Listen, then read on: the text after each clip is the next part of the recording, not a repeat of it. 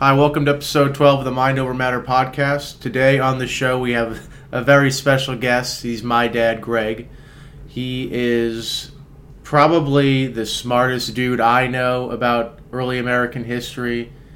And I like him too, well, obviously because he's my dad, but we don't agree on a lot of political stuff, but we can still have a civilized conversation about it. So that was kind of my goal with getting him on the show, is to kind of discuss some historical controversies and see what we agree on and what we disagree on. So I thought it was a great episode, and I hope you guys enjoy it. Thanks for watching.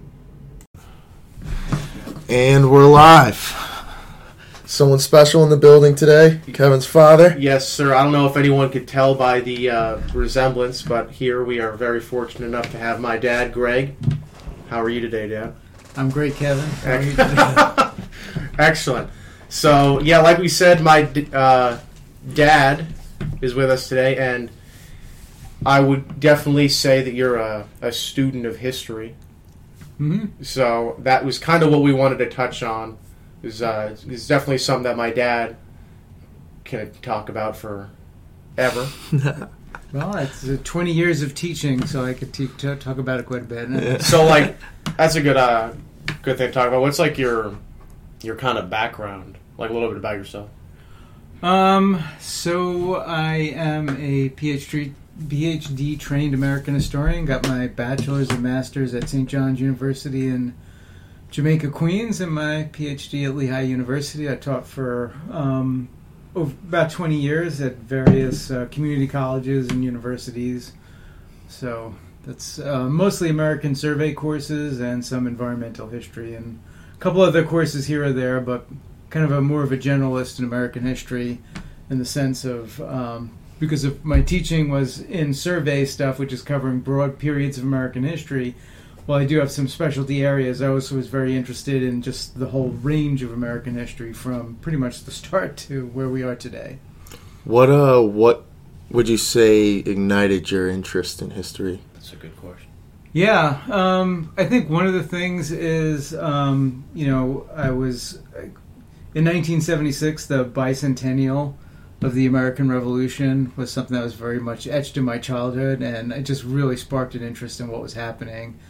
What happened in the American Revolution, at that point, we're in the Cub Scouts, we did all the Freedom Trail and all that kind of stuff, so it was very, very interesting, a lot of specials on television, just that really got me very interested in history, what happened in the past, and then, after that, I got more interested in other events. My grandfather was an immigrant from Ireland and fought in World War II, so that also got me very interested in following up with that, so a very strong personal connection. But the bicentennial was kind of a special era. It's sort of, when my recollection, it was just a lot of talk about the American Revolution. It was really exciting. What does the bicentennial part mean? Explain that to well, the 200th anniversary of the Declaration of Independence. Okay. So this was 1976. Okay, yes, that makes sense. I even had a bicycle that was that was red, white, and blue. It was I forget what it was called. It was like the bicentennial flyer or something like that.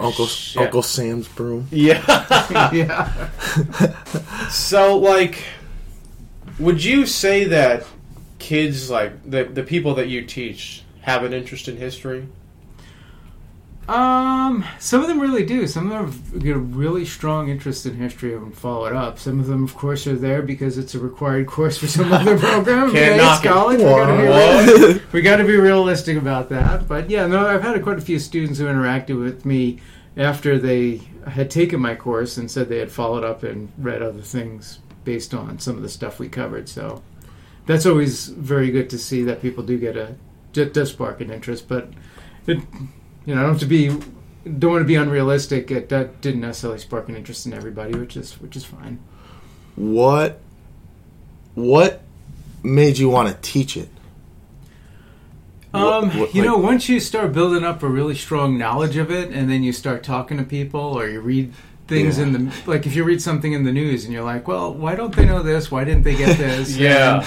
Then you sort of want to kind of talk about it. It's hard not to say something. It almost seems like it could be a curse because, like, with me, I know a little bit about history, not as much as you, obviously, Mm-hmm. but I know that enough to know that, like, the U.S. government does a lot of crazy shit, and they have a habit of lying to us about it.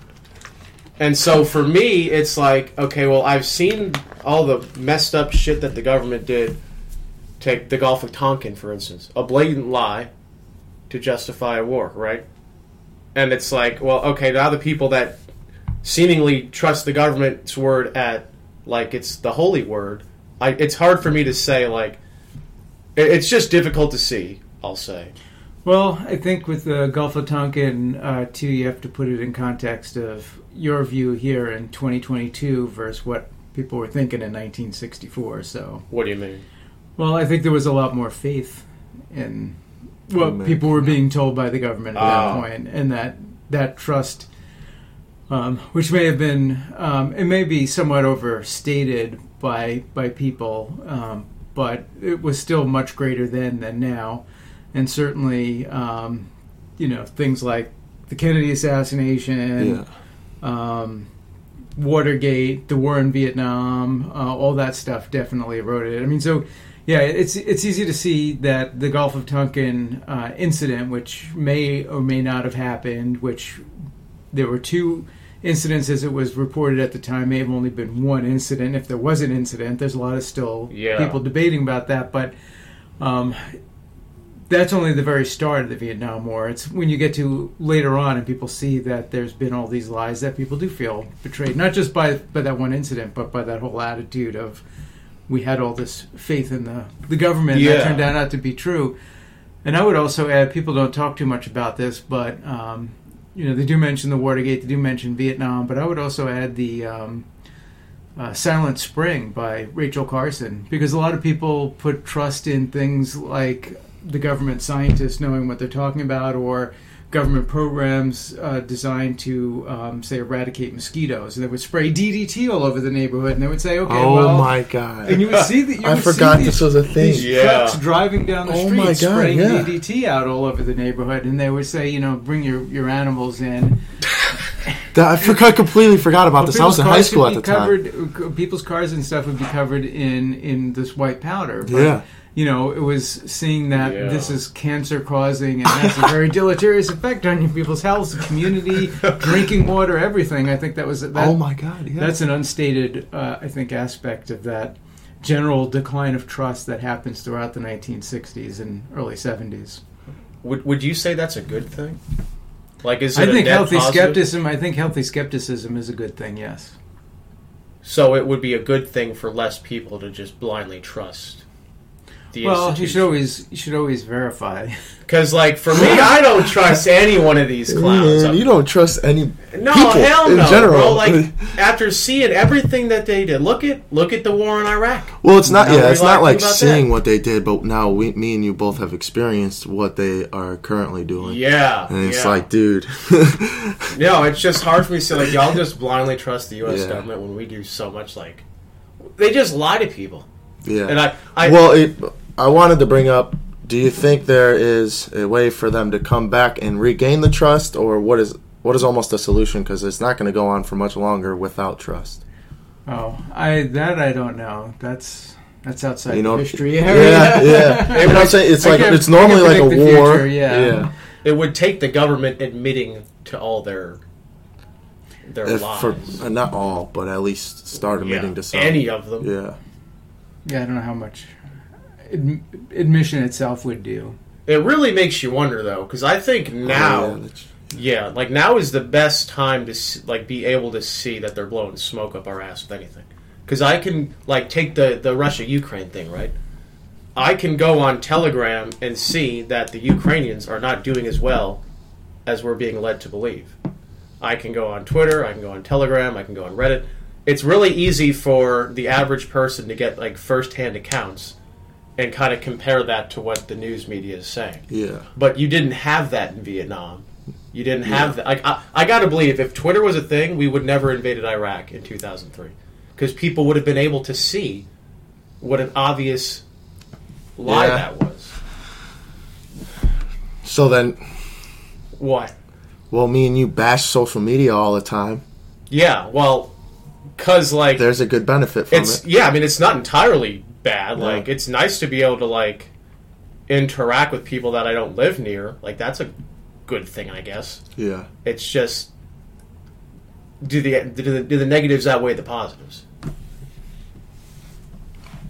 I don't know what to tell. Who's to say? Anyway. But anyway, yeah, American history. Yeah, before we started this show, I told my dad that I had a question that I wanted to ask him, and I did not tell him what it is because I did not want to have him formulate an answer that he thought I'd want to hear. No, so which I never do anyway. We got you. We got you. Got him right where we want him.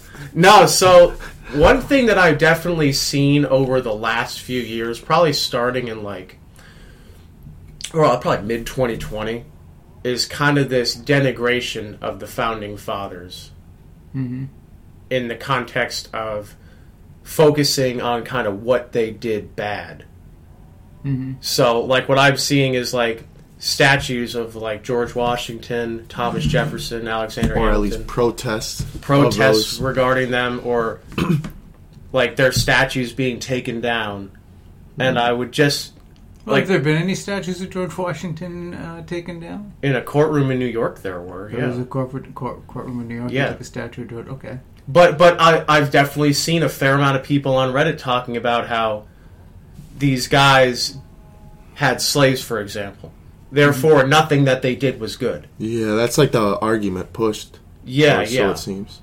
It's like they did one thing that people don't really understand the context of at the time, and now they're using that as justification to say, oh yeah, George Washington was actually some terrible racist or so, whatever you have. Well, you can't dismiss the fact they did have enslaved people. Yeah. They were enslavers, and I think you can't just write that off. But my point when we were talking with Orkney about this is because he's like the most far left dude that we know that would actually talk to us. Well, like, they don't talk to people. Like, it's hard to get someone to talk about. Yeah. But what I brought up though was that there wasn't a rich person alive anywhere back then that did not have slaves. Well, there might have been people rich people that didn't have slaves. But I see your point. Yeah, slavery was so built into the system and of colonization, which we would have inherited from the British. Yeah, like they had slaves, right? The British did when we used to live there. Yeah, well, Thomas Jefferson, in the original draft of the Declaration of Independence, had included a condemnation. Like, if you read the Declaration of Independence, everybody is familiar with the preamble: all men were created equal, blah blah blah blah. Yeah. But when you get down to the later part of it, it's written like an indictment, like Jefferson, the lawyer, actually would have written, and it has the list of things they want to condemn the king for. And the reason they're doing this is because they feel they know they're doing something extraordinary. They know they're doing something that is really almost completely unprecedented, and they want to put out an explanation of why they're doing this. This is part of the Enlightenment thinking that we have to. There's a social contract. There's an agreement between the governed and the people, the society. This contract has been broken because of the bad behavior of the government, the king. So we're going to list all the specific reasons why, and one of the reasons stated in that was the idea that he had foisted the slave trade and slavery on America, which is a little historically not quite accurate, but the point being that we are now vexed with this problem, and in a way sort of forecasting a little bit, and not quite in the way I think he intended, an argument that was made in the 1940s by a Swedish sociologist named Gunnar Myrdal, who pointed out that that race is the American dilemma because of slavery. It's created something in America that's unique almost to America, that is going to be a social problem that America is going to struggle with throughout its history, however long that's going to be. So Jefferson has sort of seized this ahead of time, almost to some extent, and saying, "Well, this is something that he's really kind of stuck us with." But the South Carolinians, in particular, and other Southerners, including Virginians, wanted that taken out because they didn't like the idea of any condemnation of slavery. So like that was taken out. But that was original. I mean, he did see the problem. And Jefferson's tricky because on the one hand he talks quite a bit about, he understands what the problem is. He writes about it in private letters. and correspondence saying he knows that slavery is bad. He knows that if there is a final reckoning in the afterworld, he's going to be condemned for it. He knows that, but he can't quite, because he's got all these other, for lack of a better term, racist preconceptions about race. He just can't quite perceive that you could just stop it. There's. I mean, you really couldn't. That's a hard. He really can't. And I don't mean stop it economically. I mean stop it in the sense of the races. He just can't. He just cannot see that the two races could possibly live together, and that's kind of the problem that he has. And of course, as he gets older, he gets more conservative, but he's also becomes increasingly troubled and concerned about where this is all going to go. So with that one dude you were talking about was like that from Sweden or something. Was he saying what was his name? Gunnar Myrdal? Yeah, was he saying then that like slavery was incompatible with the idea of an America? Well, I'm not as familiar with his full argument, but the basic point is that because of slavery, it has put America in a situation where it's going to be very difficult for it to, because there was this disparity in social position and political power between the races, to have that true equality, and that was going to be a problem that was going to be, still vexing, and we still have it, honestly. Yeah, so still a problem now. Yeah, you just can't wish it away. Begs the question though, is like, if they're starting a new idea for a country, was it just like a default, like, oh, we're just going to bring slaves over, and they just didn't even think about it? Well, slavery predates this. Yeah, so what I'm getting at is like, if they know that slaves are not a good practice to have, right? Like, it's unethical to enslave a human being. If they knew that, why did they start America with slaves? It was just way too productive. So, it was already entrenched at that point.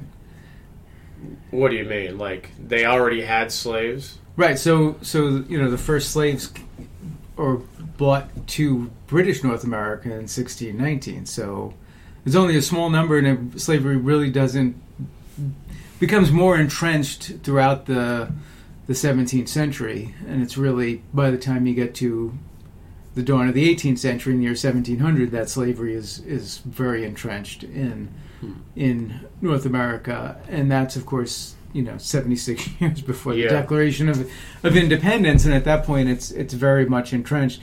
One of the things I think people may not understand too is that it wasn't strictly a Southern thing. There weren't just slaves in South Carolina, North Carolina, Virginia. That there were in fact slaves in New York, and there were slaves in Pennsylvania, and there were slaves in Massachusetts, and very entrenched throughout, and it was very much a part of that colonial settler colonialism system that was being created. Well, because I'm thinking, like, if I'm going to start a new country, that's exactly where I'm going. It seems like a natural stopping point to just say, okay, well, I don't know if they just leave them there or whatever, but like, we're not going to bring this to our new world. And this was the point I had with Joseph, was that you almost, as an African living in Africa, like, you're almost thankful for a restart. This is what I was saying. Like, this is a brand new world. Yeah, you're enslaved, but at some point, like, it's hard to, like, I gotta think that maybe some of them didn't enjoy Africa. I mean, they're still not today. I'm not saying let's enslave them and bring them here. It's not the best terms to come to America, but you're still coming to America. Yeah. Like, it's not a 100% bad thing. Like, obviously no one wanted to be which no, it was a pretty bad thing. Yeah, nobody wants to be taken from their families. But how was it then? How was it entrenched into society? So it almost seemed, not easily, I guess, but how was it entrenched into society for so long? So,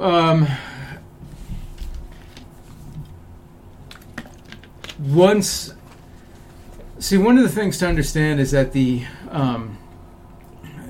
and again, I'm talking strictly of the British colonies in North America, what becomes the United States, and of course there's other colonies that the Spanish have, colonies. The French have colonies. At one point, the Dutch control New York City. So there are other European involvement. We're just speaking strictly of the British in this situation. That in terms of the colony, the role the colonies are supposed to play is they are sort of the place that provides the raw materials, and they're the place that provides the market. So the raw materials are sent back to England, they're turned into something or some other part of the British Empire, and then they're sold back to the colonists. Works every time. Oldest trick in the book. That's the role. It's the oldest trick in the book. Sell them back their own shit. So that's part one. The other part, too, is that many of these colonies are actually not originally started as crown colonies. They're started as private corporations, joint stock companies. So a place like, like Virginia and Massachusetts, they originally start as corporates. They're not, it's not like, it's like sending a, Elon Musk or whatever company he owns sending a rocket into space versus NASA sending a rocket into space. So these, the Spanish, their colonies are almost all run by the crown. These early British ones especially are run by private individuals or private companies, and you see this like Maryland too is a private colony of George Calvert, Lord Baltimore, William Penn in Pennsylvania. That's another private. So what does that have to do with it, and what does mercantilism have to do with it? Well, these private companies want to do. What do they want to do? They want to make some money, baby. Hey, we all. They want to make money. Yeah. And they're pushing this. Where do we fit in with the mercantile system? We provide raw materials. So in a place like Virginia, what does that mean? That becomes tobacco farming. Yeah. Virginia was really just a very Jamestown, particularly, was a very terrible place to be. The amount of people that die in the first 20 years. I mean, I forget the exact number, but it's something like 20,000 people immigrated there, but the population in 1620 was only 2,000. Because what happened? So one out of 20 of them made it? Yeah, so the fatality rate was enormous. But the larger point being is they want to make money. Yeah, they got found money. Out tobacco makes money, and then how do you grow more tobacco? Well, first they try white labor. That doesn't work out because white labor meaning not slaves. They try indentured servitude, which is to bring over people from England where they're under a servant's contract for 7 years, and then they supposedly get their freedom. What happens? They're like half slaves. Well, some of them were very horribly mistreated and treated maybe a little better than slaves. Yeah. But the thing is that when they get their freedom after 7 years, sometimes there's no land for them, sometimes there's no opportunity for them, and they become this sort of population of disgruntled people. Right. Just like middle class now. It's the same shit. Yeah. This sucks. You're just stuck. This blows up an event called Bacon's Rebellion, which happens in the 1670s. And after that is really when they start to bring in large numbers of African slaves because they think they can control the slave population in a way they can't control the white indentured population. servitude. Yeah. Okay. So that's where it really becomes kind of entrenched, but it's basically in that money thing. So once you start having these plantations and you're bringing in, and you've got 50, 100, 150, 200 slaves in some of the largest plantations then, and that's where the wealth is. It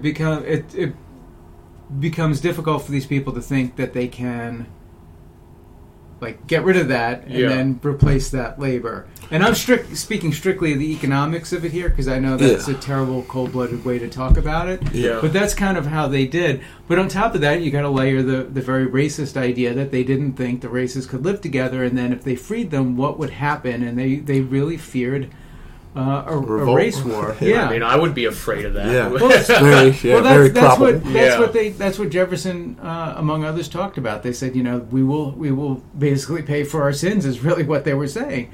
But the thing is that never happens. Even during the Civil War, when their slavery is crumbling, the formerly and the enslaved people are self-emancipating. They're not, going out and killing wholesale anybody. So the whole thing is built on this very fraudulent myth, and that I think is one of the hardest things to comprehend as an historian. Because if you think about it, they could have done it. they could have done something in 17, and it wouldn't have caused this thing. Race war was was still Yeah, gonna like happen. if they had just nicked slavery in the ass when they enacted the U.S. If it- but right. yeah, it but would have been hard. I'm not saying it would have been easy. yeah, But it's it was- almost hard. I don't yeah. think it was in. I think it could have been done. Yeah, Because that's what I was talking with Orkney, was that, like, from 1776 to, when did the Civil War start, 1861? Yes. Like, that's kind of a good bit of time. What's that, like 70, 80 years? Mm-hmm. yeah. But I'm questioning those, like, why did it take that long for us to start realizing, or not realizing, but, like, acting on this problem? Because then is when we were finally caught up with the rest. Because I feel like part of the issue is they don't want to move to the Americas because, well, they have to bring slavery because everyone else is doing it, right? Well, what happens is there's this sense during the American Revolution that perhaps slavery was going to die out. Tobacco is very intensive crop for the soil. It was draining the soil. So they thought that would kill off, that eventually they were going to have to plant something other than tobacco, and then slave labor wouldn't be valuable anymore. They thought also that, the American Revolution had sold these ideals of, freedom and liberty, and that was going to ultimately win out. So they kind of thought that slavery was just going to sort of naturally wind out somehow. And it's wishful thinking, and you do see some liberalization in this time frame of things like manumission, which is your right or ability to free your own slave. Yeah. I shouldn't say right, but your legal ability to free your own slave. But then there are these things that happen in the 1790s that change this, and one of them is there's a revolt in Haiti, and that makes whites in general in North America, but slave owners in particular, fearful of a free black population. Mm-hmm. And then you have the creation of the cotton gin, which allows cotton to be the seeds to be separated from the material in the plant to create the fabric. And then a little later on, you get the Industrial Revolution, and you get the War of 1812. And after the War of 1812, Andrew Jackson destroys basically the Native American resistance in the South. William Henry Harrison destroys the Native American resistance in the North. And Americans pour all the way to the Mississippi River. And by 1820, Illinois, Indiana become states. Ohio becomes fully settled. Missouri becomes a state. Alabama becomes a state. Mississippi becomes a state. Louisiana becomes a state. And roaring 20s, baby. Yeah. And all of these southern states, there's just like a belt, a wave of cotton that goes through them, because now you have factories demanding cotton. You have this machine, the cotton gin, that can separate the cotton and make it profitable.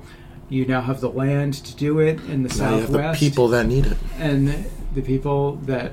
So slavery becomes more entrenched at that point, because it becomes this...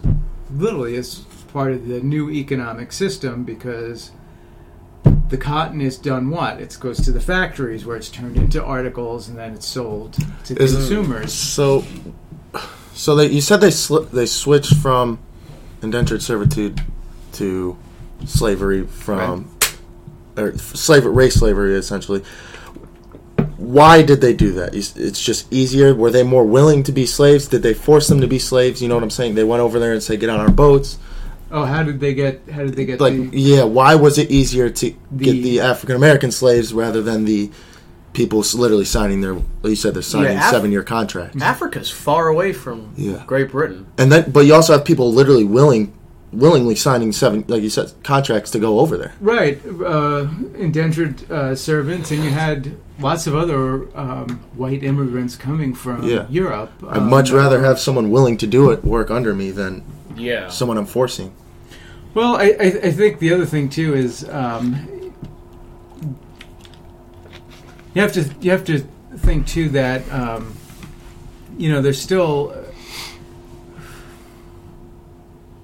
this is way before the American Revolution and way before a lot of the ideas that may have been released during the American Revolution. This is still in the wake of feudalism and their attitudes there about labor and their attitudes about social position and hierarchy and where people should be. So they really had a very dim view of the whites, working class or peasant class as well. So that's there. But the thing is, the African slaves were taken from Africa. Often they were traded by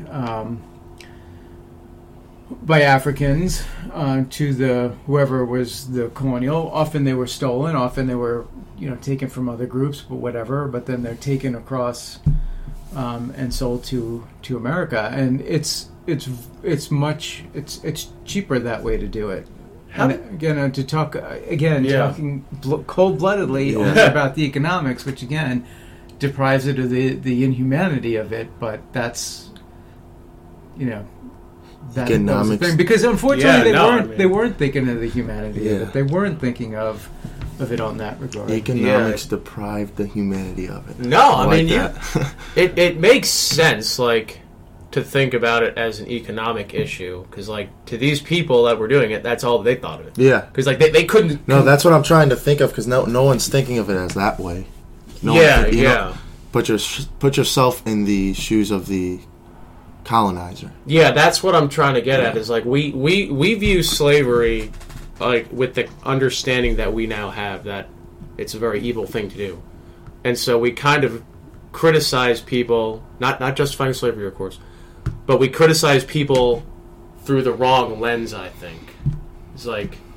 And then kind of just circling it around, why would... Your first question, why does that completely discredit what the Founding Fathers actually did for the country? I don't think it discredits it at all. I think it's hard to understate what a revolutionary idea America was at the time, and just how of an enormous undertaking that was. And I don't think that it's beneficial to say, oh, these guys had slaves under what we now understand as bad. Like, not that they didn't know it was bad, but, like, they viewed it as an economic thing. We don't view it as economic anymore because it's we don't need it. Yeah. But I just don't think that it's good to have the heroes of a country bashed, kind of removed. Yeah. Well, personally, I do think it discredits them. Not entirely, but it is a discrediting. Yeah. You can't... I just don't think you can get past that. And to me, it's not something to use just to condemn them or to minimize them and to exclude them from any conversation. But I think it's important to note that, as I would tell my class every time, I love America. I don't think there's a better country than what we have. Mm-hmm. But we're still a flawed country, as we are all flawed human beings.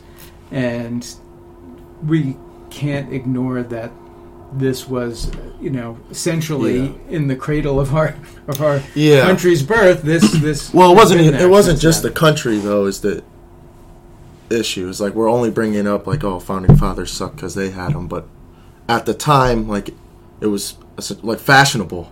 So when you're bringing it up about the Founding Fathers, I mean, you also have to bring it up like this is what the world was doing at the time. Well, that is true. It was entirely bad. Like, it's not just the founding. Yeah. So, like, that is true. But I think the thing that that can be a struggle for me as an historian is the fact that we were also almost the last country to give up slavery. Yeah. And it took a war to do that. Brazil comes 20 years after us. And I think Cuba was just like 1867 or something when they get rid of slavery. But that's it. 1867. We're almost the last country. And it was thriving, for lack of a better term, in 1861. So I really... That's the part I kind of struggle with. I think it was... who knows how long it would have gone on without the war. Yeah, just because, like, it's a tough thing for me because, like, there are still slaves now. There's well, that's a whole nother thing. That's a very good point there. Slavery did not go away with the American Civil War. It exists worldwide, and there are probably more slaves now than ever before. Well, I shouldn't say that, but I've read things, and I'm not sure how credible they are about the numbers of slaves existing in the world today. But certainly a remarkable number of people are still enslaved today. Right, and I think it's tragic, and I don't think enough people pay attention. I think you're right about that for sure. I mean, if we can look back to the ancient Egyptians, they had slaves back then. Well, yeah, that's true, but I think the difference between slavery in America and slavery in the ancient world is that in the ancient world, if you were a slave, you were a slave. I'll put it this way. You couldn't go to a mall in, say, Rome, and I know this is a little bit of a mall in Rome. Go to the Zoomies. When in Rome? A mall in Rome, and I know this is a little bit of a silly thing with genealogy and everything, and all the history that's come up in the years since the Roman Empire fell. But the point is, you couldn't go to if you went to Rome, a mall in Rome, you couldn't pick out who the descendants of the slaves were versus who were the descendants of the Roman senators were. Yeah. But if you went to a mall in America, you could pretty much guess who the descendants of the slaves are and who they're not. And that's because slavery in America was race-based, and that is really the tragic part of it. And you don't have race-based slavery in Egypt or Rome or ancient Israel was another place that was frequently mentioned as a defense among slaveholders in the American South. And that's a huge difference because there's an extra added stigma to it, and that's the thing that still pervades in American society. And I think that's very different from the slavery in other parts of the world prior to that. We still have these kind of remnants of slavery, would you say? I mean, not remnants is the right word, but there's like that wound is still healing. Visuality, almost. Like you could see that it existed. Yeah, the wound is healing, and you see the legacy after slavery. Yeah, that it built. With the segregation and disenfranchisement.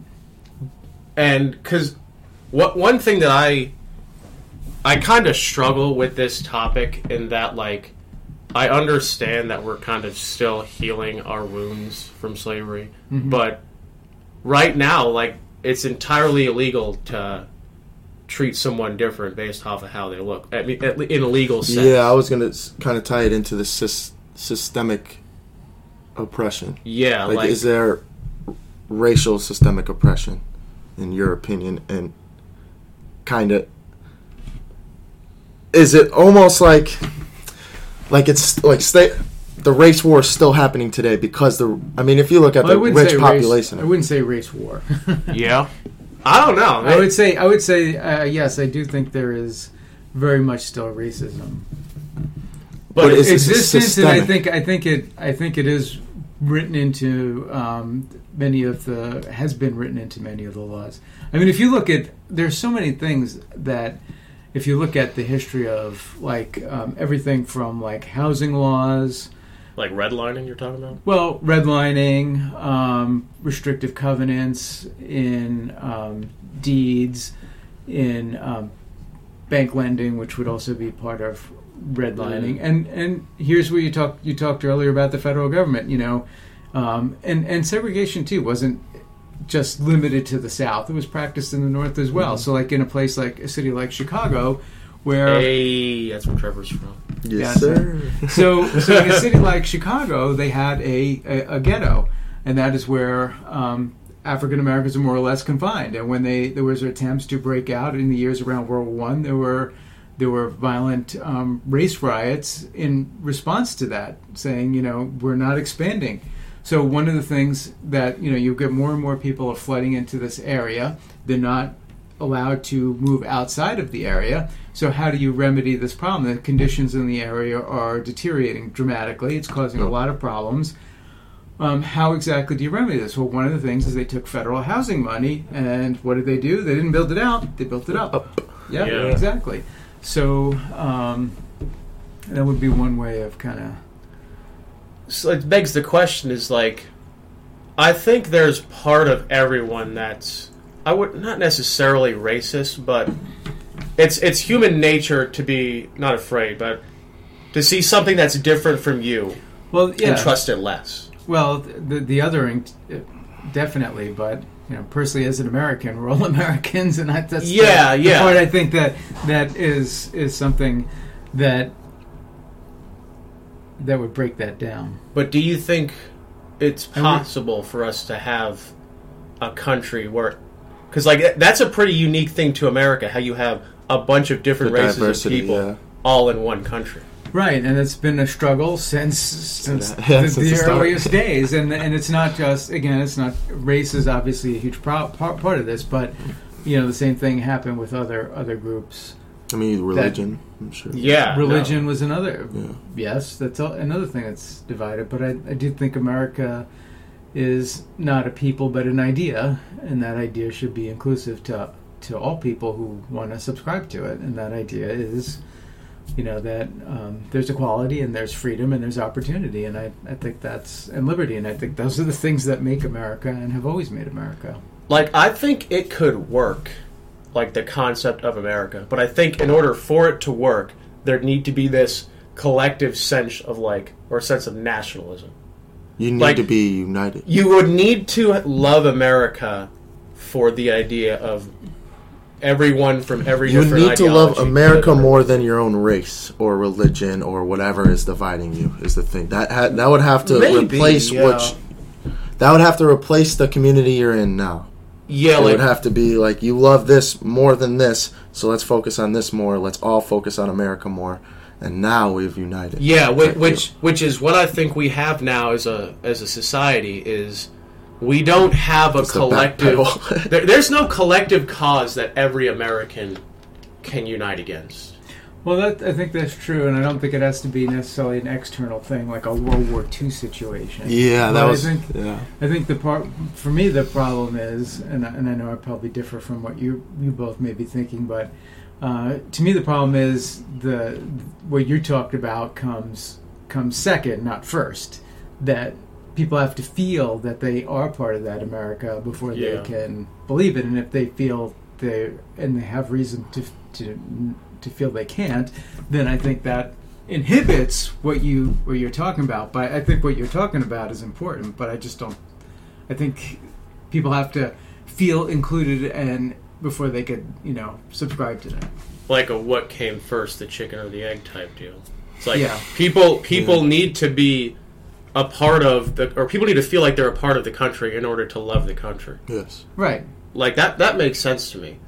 But you don't have that common cause for us to love our country for. Take the elections. We were talking about this a few months ago, how older elections, like the 1984 election, Reagan won all but one state. I could never see that in 1,000 years happening in America right now. Well, my historical sense is that there was this period from, we'll say, 1920 to 1988, where there was just this abnormal time frame. And unfortunately, that abnormal time frame has become what everybody thinks is normal. So in terms of presidential elections, if you look at that time frame, there were 4 close elections, right? You had 1948, 1960, 1968, 1976. All the other elections were blowouts. All the ones other than those 4. Right. So in 1920, Harding wins 60% of the vote. I mean, Warren Harding, come on. FDR has the biggest landslide in history in 1936. LBJ in 1964 gets over 60% of the vote. He actually has the highest at 61% of the popular vote. We know the popular vote doesn't count, but that's the point is then Nixon's re-election in 1962, and then Reagan in 1984. But all the other elections were pretty big. But the point is that period was these very high election turnouts. Now, what we've had since 1992 is pretty much what we had before 1920, which is that most of the elections are going to be very close. There are red and blue states that are equally divided, and I think that's more what we're seeing now with and people and elections being decided in the electoral college, that those votes are abnormal compared to meaning that there's you can win the Electoral College by not winning the popular Yeah. vote. Yeah. That was stuff that all happened before 1920. So I think we're kind of more in that kind of thing. I think the only thing that we haven't seen that was more common in the 19th century was that you had multiple parties running, and I think we're heading towards that. Honestly, Yeah. I think the party I hope. system is. Yeah. I think the party system is breaking down a little bit, and I think you're seeing people already moving around, and I think that's going to be perhaps something we'll see in the future. So, like Kevin was saying, before 1920, I mean, from 1920 to I don't remember the year you said 88. 88. Mhm. It was more united. Yeah. And Okay. I see, during I that see what you're world, saying. during the world history, there was more stuff going on to unite around. Before 1920, I don't know my history well. I'm sure. Uh-huh. Was there things to unite around?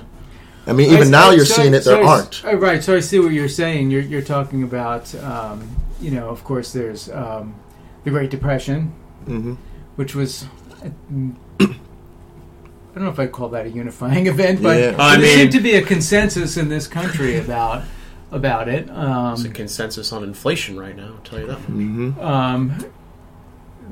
Then there's World War II, and then there's the Cold War. And while those things there were divisive elements of that, of course, but I could see your point, yeah, that those were unifying things. And then, of course, after 88, the Berlin Wall falls down in 86. So by the time you get to 1992, the Cold War is pretty much over. Mm-hmm. So I see your point. Yeah, I don't know how much of that could have been a factor. That could have been for sure.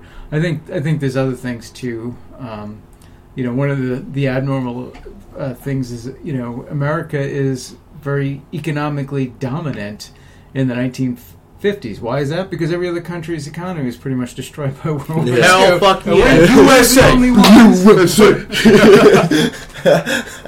And we're the only ones who come out of that stronger economically. Money. Dominate the world. It's the oldest trick in the book, dude. Just be the economic powerhouse of the world and you'll be fine. But people talk about, let's go back to the 19... We're never going back there. That was a once-in-a-human-history situation. Yeah. You're just not going back there. You don't want to almost. It's kind of scary. I It's a would scary like to situ- go back. I mean, I gotta be Come careful on. with how I word this. Come on. I mean, come on. No, I mean, if I was dropped into 1951, I could see it being a pretty cool place to live. Well, maybe a little later in the 1950s. 1956. Oh, there you go. What That happened sounds in, good. What happened in 51?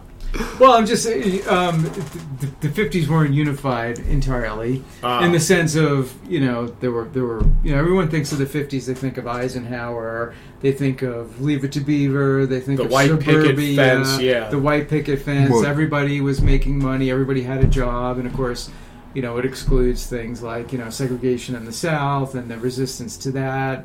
And of course... And of course, when you get to 1951, of course, you got the Korean War, which So was after 53 not then. popular and was very divisive. Everyone has this very bizarre sense that the Vietnam War was the first divisive war that Americans disagreed with. That's not true. The Americans have disagreed about almost every war, and even you can make a good case about World War II. I mean. There was even a lot of more dissent with that than most people think. Was there debate among, in World War II about which side America should join?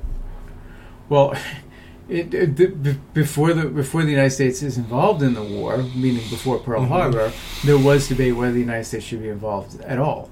I don't think there was anybody that ever said we should join the German side.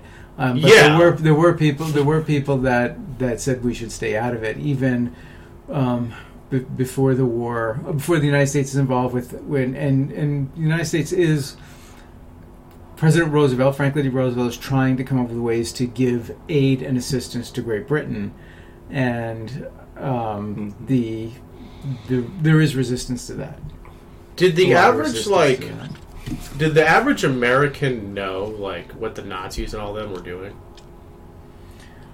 I'm not sure how much the average American cared what the Nazis were doing. Really? Honestly, I don't. How did they sell? I mean, you think now, do you really care what's going on in Syria? Like, they're just gassing their citizens and I all mean, that shit, you know what I'm saying? Not really. Yeah. But I think you probably know more about what's happening in Syria than Americans would have known about that's the a good Holocaust. point. They didn't have YouTube. I mean, Come on. they couldn't go on Twitter and look up what the Nazis were doing, you know. Yeah. I'm just curious how they spun that war to the Americans to, like, sell it. Because, like, we got attacked by the Japanese, and now, like, 2 days later, we're going to war with Europe. Well, that's because Hitler did Roosevelt a solid and declared war on the United States.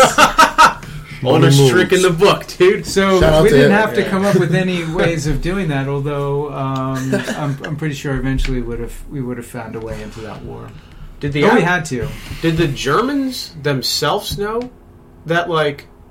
That's how bad it was? Because, like, here's what I'm thinking.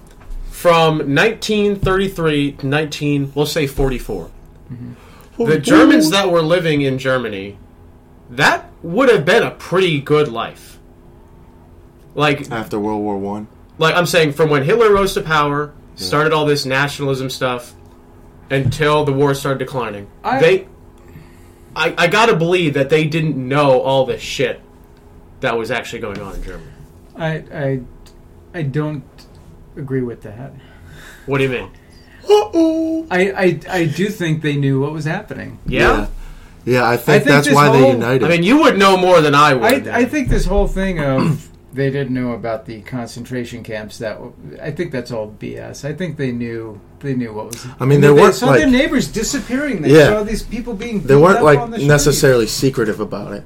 Yeah. Yeah, but I mean, they had a whole propaganda department, though. No, that's what I'm saying. The propaganda, it wasn't necessary. Like, it's not as bad as the propaganda today, I would say. Oh, I'd say. The propaganda, it's the less propaganda was about giving the messages. It wasn't necessarily about. Yeah, Yeah, but like, like, and they supported the message. yeah, but It's just like feminism. yeah, but I'm saying those, like, Goebbels wouldn't come out and saying, like, we're killing all these Jews. Like, the message that would be pushed by the German media is everything's great, nothing bad is happening. And 31 is what you're talking about. From 33 to 45. So, I don't. no, I mean, have you... Nor do I think the life was particularly good in Germany, because if you would have had any opposition at all to the government. See, here's the thing about the concentration camps, or I really shouldn't. I don't like to use the word concentration. They were extermination camps. They were death camps. They were designed to kill people, industrialized slaughter of other human beings. Yeah, it is true there were 6 million Jews that they put into these extermination camps. There was a deliberate effort of genocide to completely eliminate a category of people from Europe, from the earth, to really destroy them. On the other hand, there were other people that were in these death camps as well, and these include all sorts of other groups of people. Like gypsies and shit? I heard that Gypsies, gay people, political dissidents, clergy, religious people. Anybody who didn't fit in with the Nazi message went into these camps. Yeah. So I really... Have you read any, like, first-hand, like, diaries or some that are Germans talking about these camps?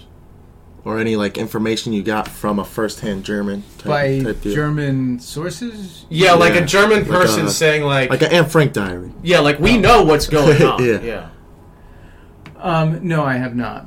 Oh. But I have read historical accounts that do talk about it and say this was not. I mean, one of the biggest myths that comes out is the German generals didn't know about this, and these were all, just professional military men. Well, no, that was the story they told when they were all in prison camp and they didn't want to go to jail. Oh, what?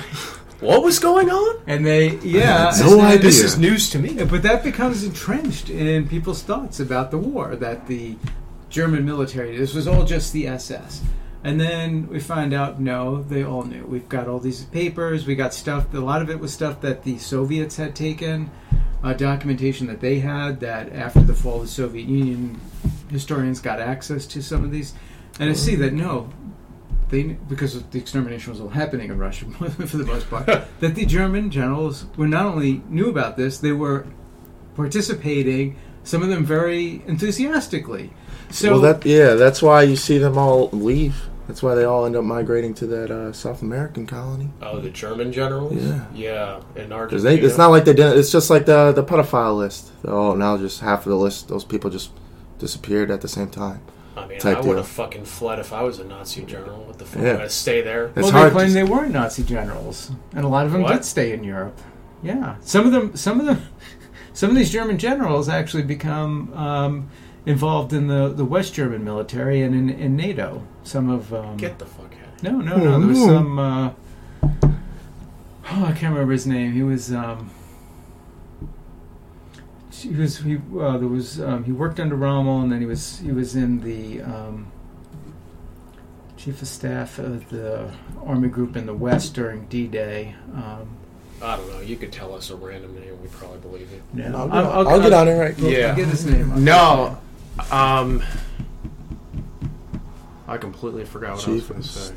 Well, I'll real quick ask if you think it is a coincidence that America and the 1% population is made up of the Jewish heritage. There's a lot of Jewish people now, coincidentally, after World War II, that are on top running America, is a conspiracy theory one would put together. You see it a lot on the internet, I would say. Go on 4chan for 30 seconds. I personally don't see that.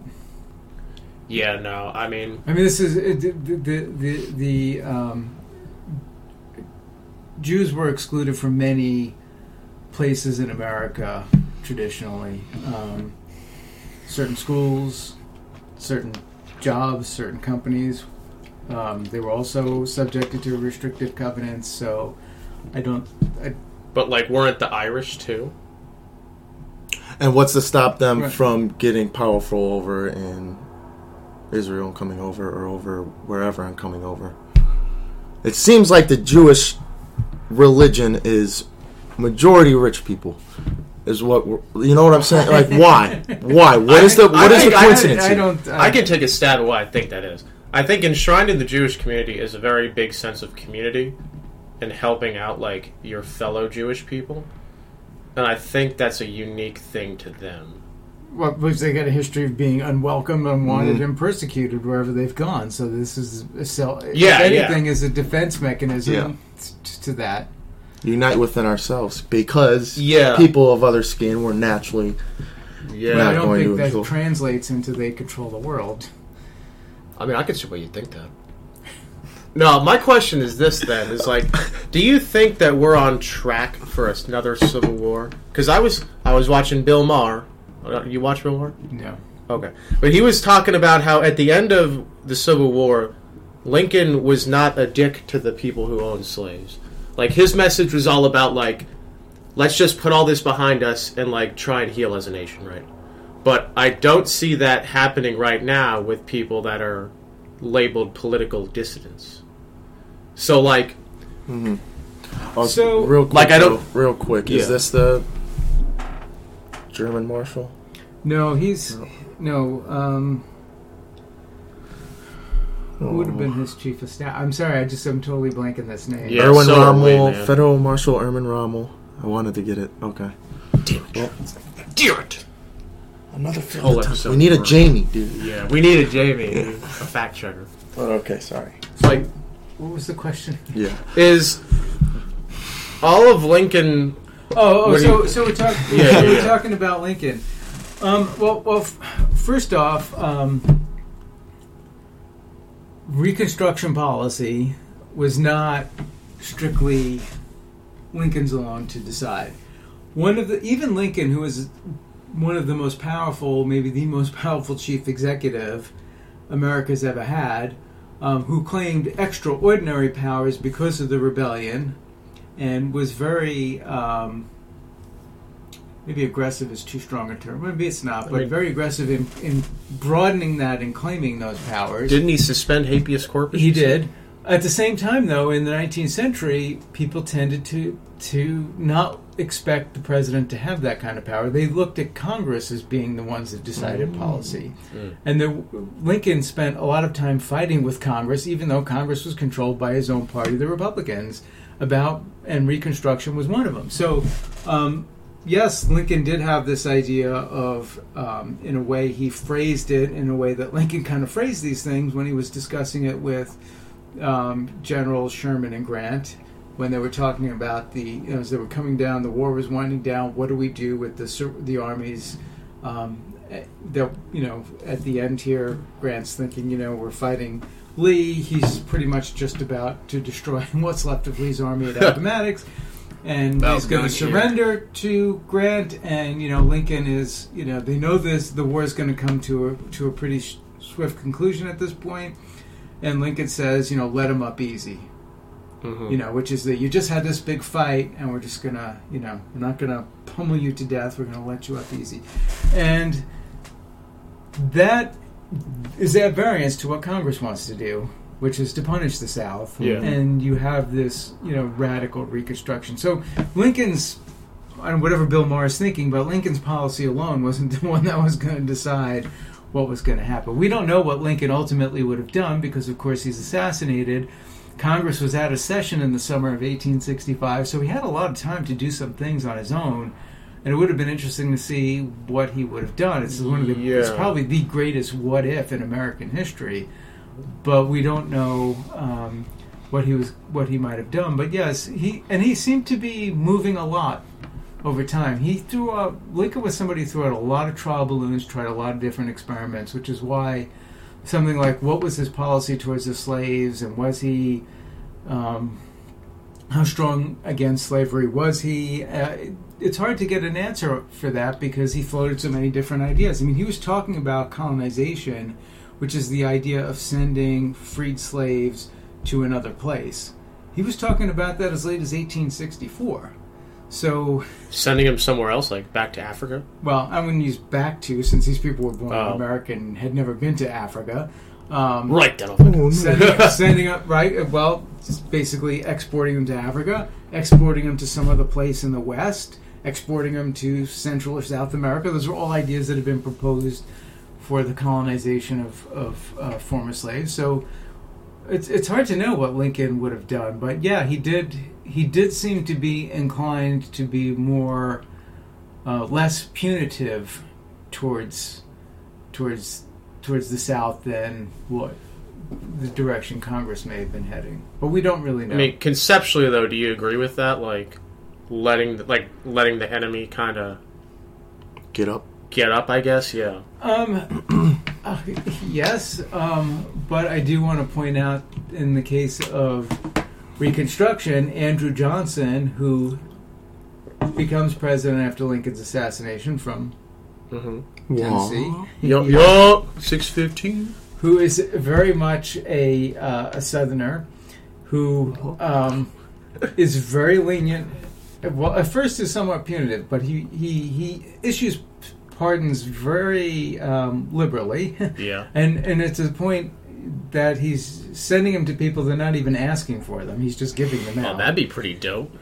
So he's giving out pardons, and what the pardons were for is that under the Reconstruction, that people had participated in the war could have, especially if they're over a certain rank, could have their, lose their right to vote or something like that. So by giving them this pardon, he's basically giving them the right to vote. He's giving them the right to hold office, that kind of thing, and he's sending these things quite liberally. And by December of 1865, he's already formed a number of state governments in the South that he wants to readmit into the Union. And many of these states have what are called black codes, which are laws that greatly inhibit the freedom of the newly freed men, the former slaves. Things like vagrancy laws, things like segregation, where you could live, what kinds of jobs you could have, career codes, and stuff like that. So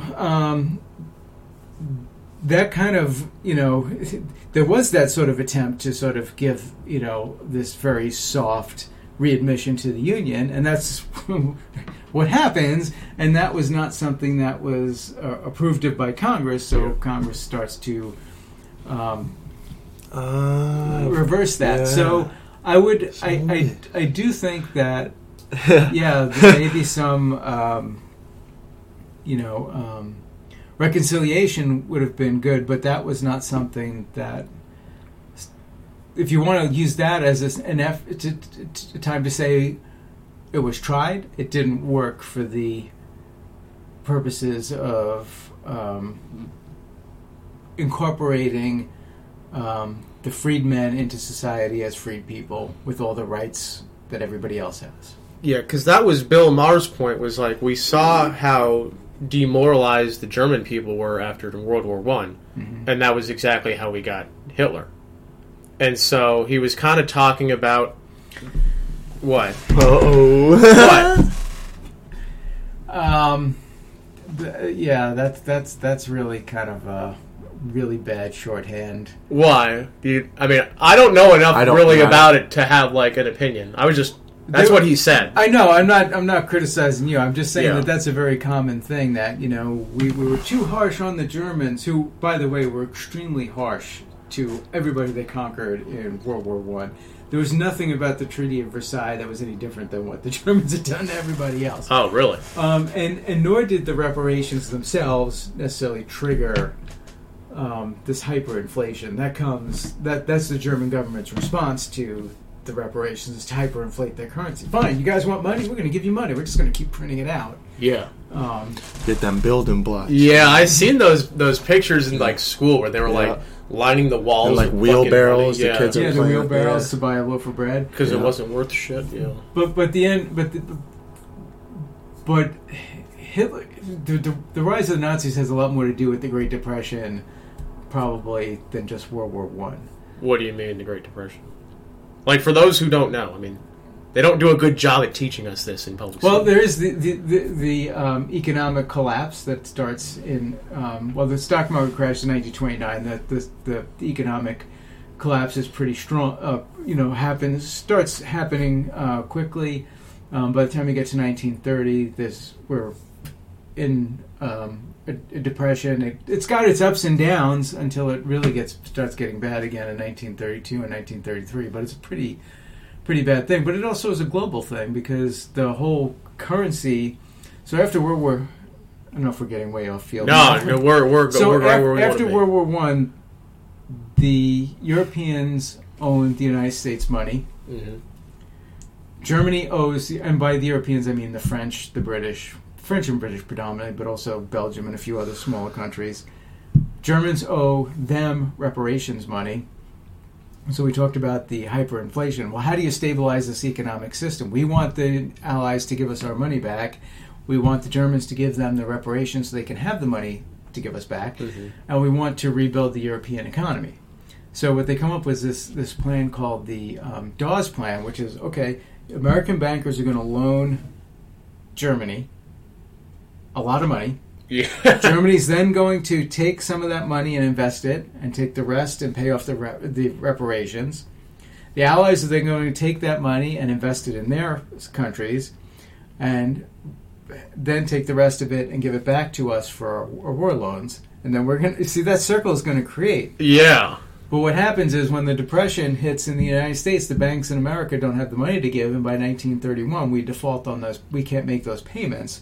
So the German banks fall. They can't make the reparations payments. So we tried a bunch of things. Hoover tried, a debt moratorium or whatever, and a reparations moratorium, none of that stuff. But anyway, that's what really kind of is a contributing factor to spreading it. So the economic systems start to collapse, and that's when in Germany you wind up with a situation where the Nazis, who were actually on the decline at that point, they'd already kind of peaked. There's all these parties are springing up, and it's sort of like a political primary where you got like 20 candidates, and one shoots up one week, and then you don't hear from them again, and somebody else shoots up.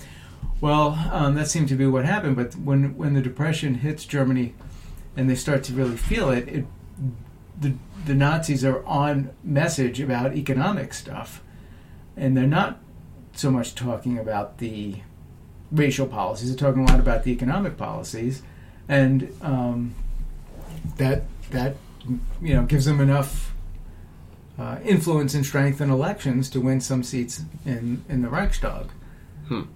But it's got a lot to do with the Depression. But the Depression spreads because that circle of money is defaulted broken. on Popped, yeah. Well, the interesting thing is that it turns out that at the end, the United States doesn't get any of the money back. Or well, the United States gets very little back from the war debts. Gets none of this money back that it loaned Germany. We basically write that off. The only country that actually paid off its war debt from World War I is, you want to take a guess? It wasn't even a country when World War I started. Madagascar. I have no idea. I don't know, Israel, just because they're always up to something. They weren't a country back then. They're always up to Finland. something. I hate them.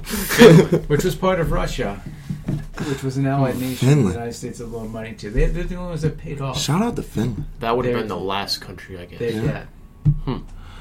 With that real quick, though, I am going to take a bathroom break. Yeah, we'll fucking We'll, just cut we'll this hop one up. right back in real quick.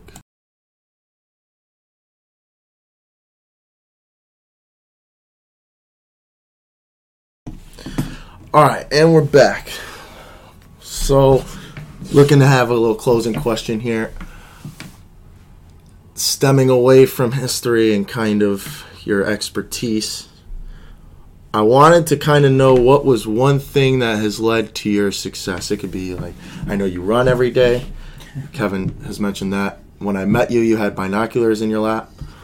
He's mentioned your bird book. Just these little hobbies or key things you tell yourself. What is something that a man like myself, who's 24, who wants to inspire people and teach people, what is one thing that has led you to the success of teaching people? Well, I do have a big curiosity. I like to read a lot and always check what I'm reading. You don't have to believe everything. I think too many people buy like a history book or a biography or something, and they think that's the only thing ever said about that event or that person, and that's not true. You can, there's a million books about Abraham Lincoln, and they all have a very different kind of Abraham Lincoln to it. So I think just having the curiosity and skepticism, I think, is something that's served me very well when it comes to doing history. I think it would be the same thing if you were doing, whatever you were doing. Like if you were, say, for example, someone who was selling, stocks or something. I mean, you can't just go by, one, quarterly report of what the company is saying. You want to look up and investigate that and find out what's the story behind the story. And I think that's... Yeah, I think it's got to do with passion. Like, I could tell when you were telling us this stuff that you're passionate about it. And that's what I really like, especially growing up, because it's like, my dad would tell me stuff like that all the time growing up. And it's like the actual, like, content of what you were saying was, like, pretty boring as a kid. I'm not going to, I mean, it is what it is. Well, you mean you didn't want to learn about Russia? Most 13-year-olds aren't thinking like that. But I could tell, though, that you were very passionate, and it was something that it was exciting to you.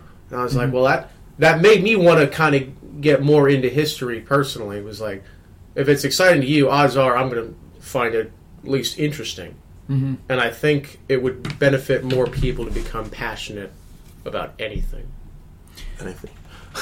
Anything at all, bro. How many people right now are just complete zombies? Like, skid 'em by. Like, it's true. It's like they don't care. Like, their shows they watch on TV suck. They don't read. Their interpersonal relationships are really not much. And it's like they're not really passionate about anything. And I think that's a big problem now. But yeah, my question is this. What does this country need? What does this country need? Yeah, it could be anything. What does America need My right simple now? answer is milk. You need some milk, bro. Need some milk. Well, I don't know how to answer that. That's a tough one. That's you that's know a big too one. much. That's the problem. Yeah. It's too nuanced of a question. It is too nuanced of a question, and it also kind of turns a little bit on personal political preferences, which I don't think is really what you're asking. I think I do think we need to.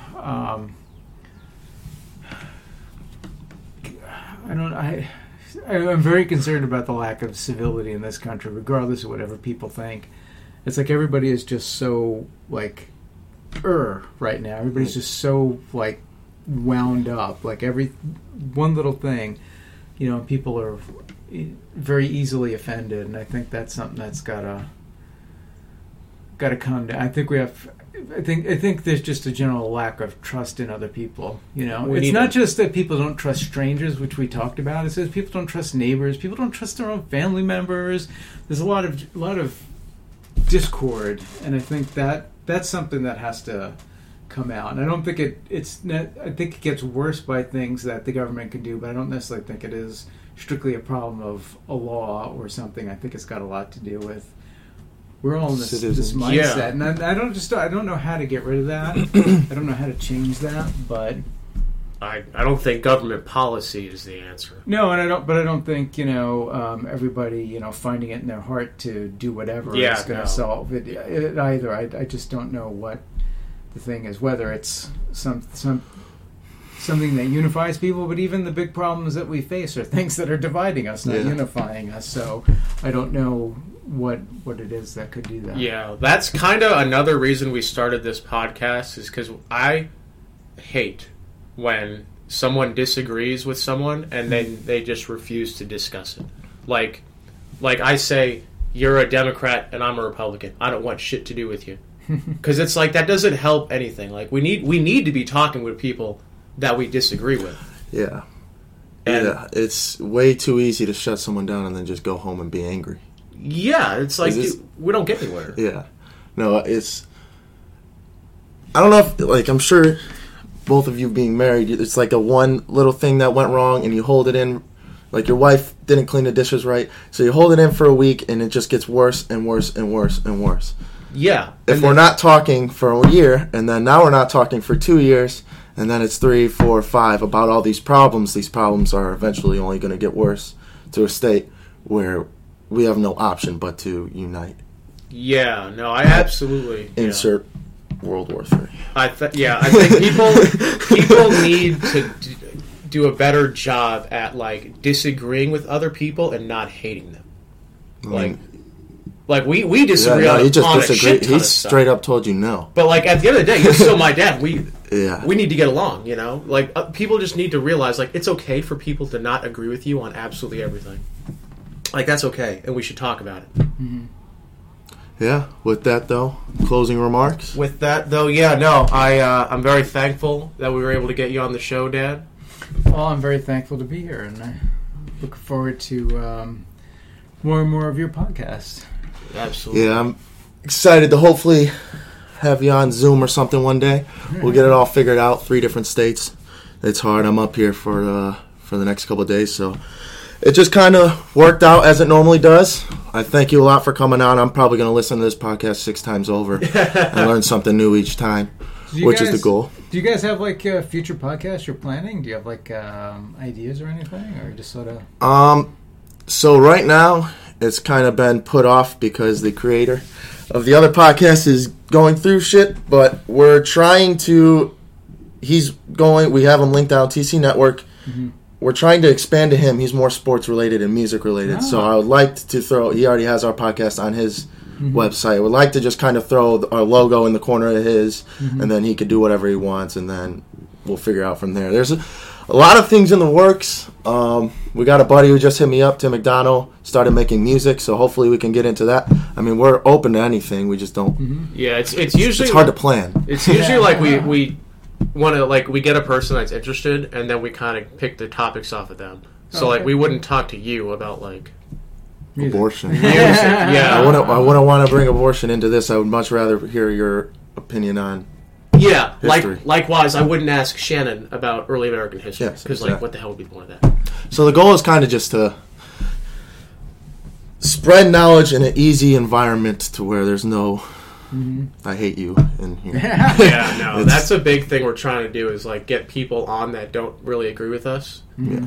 and then we can kind of, because like honestly, every time that we do that, we agree on a lot more than we disagree on.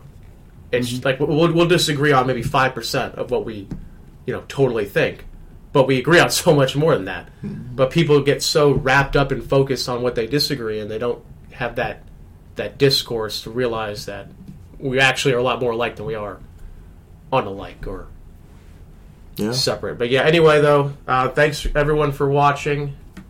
Great to have my dad on. Hopefully we can push some more content in the future. Yes, sir. Thank you. It's been a Absolutely. pleasure. Peace.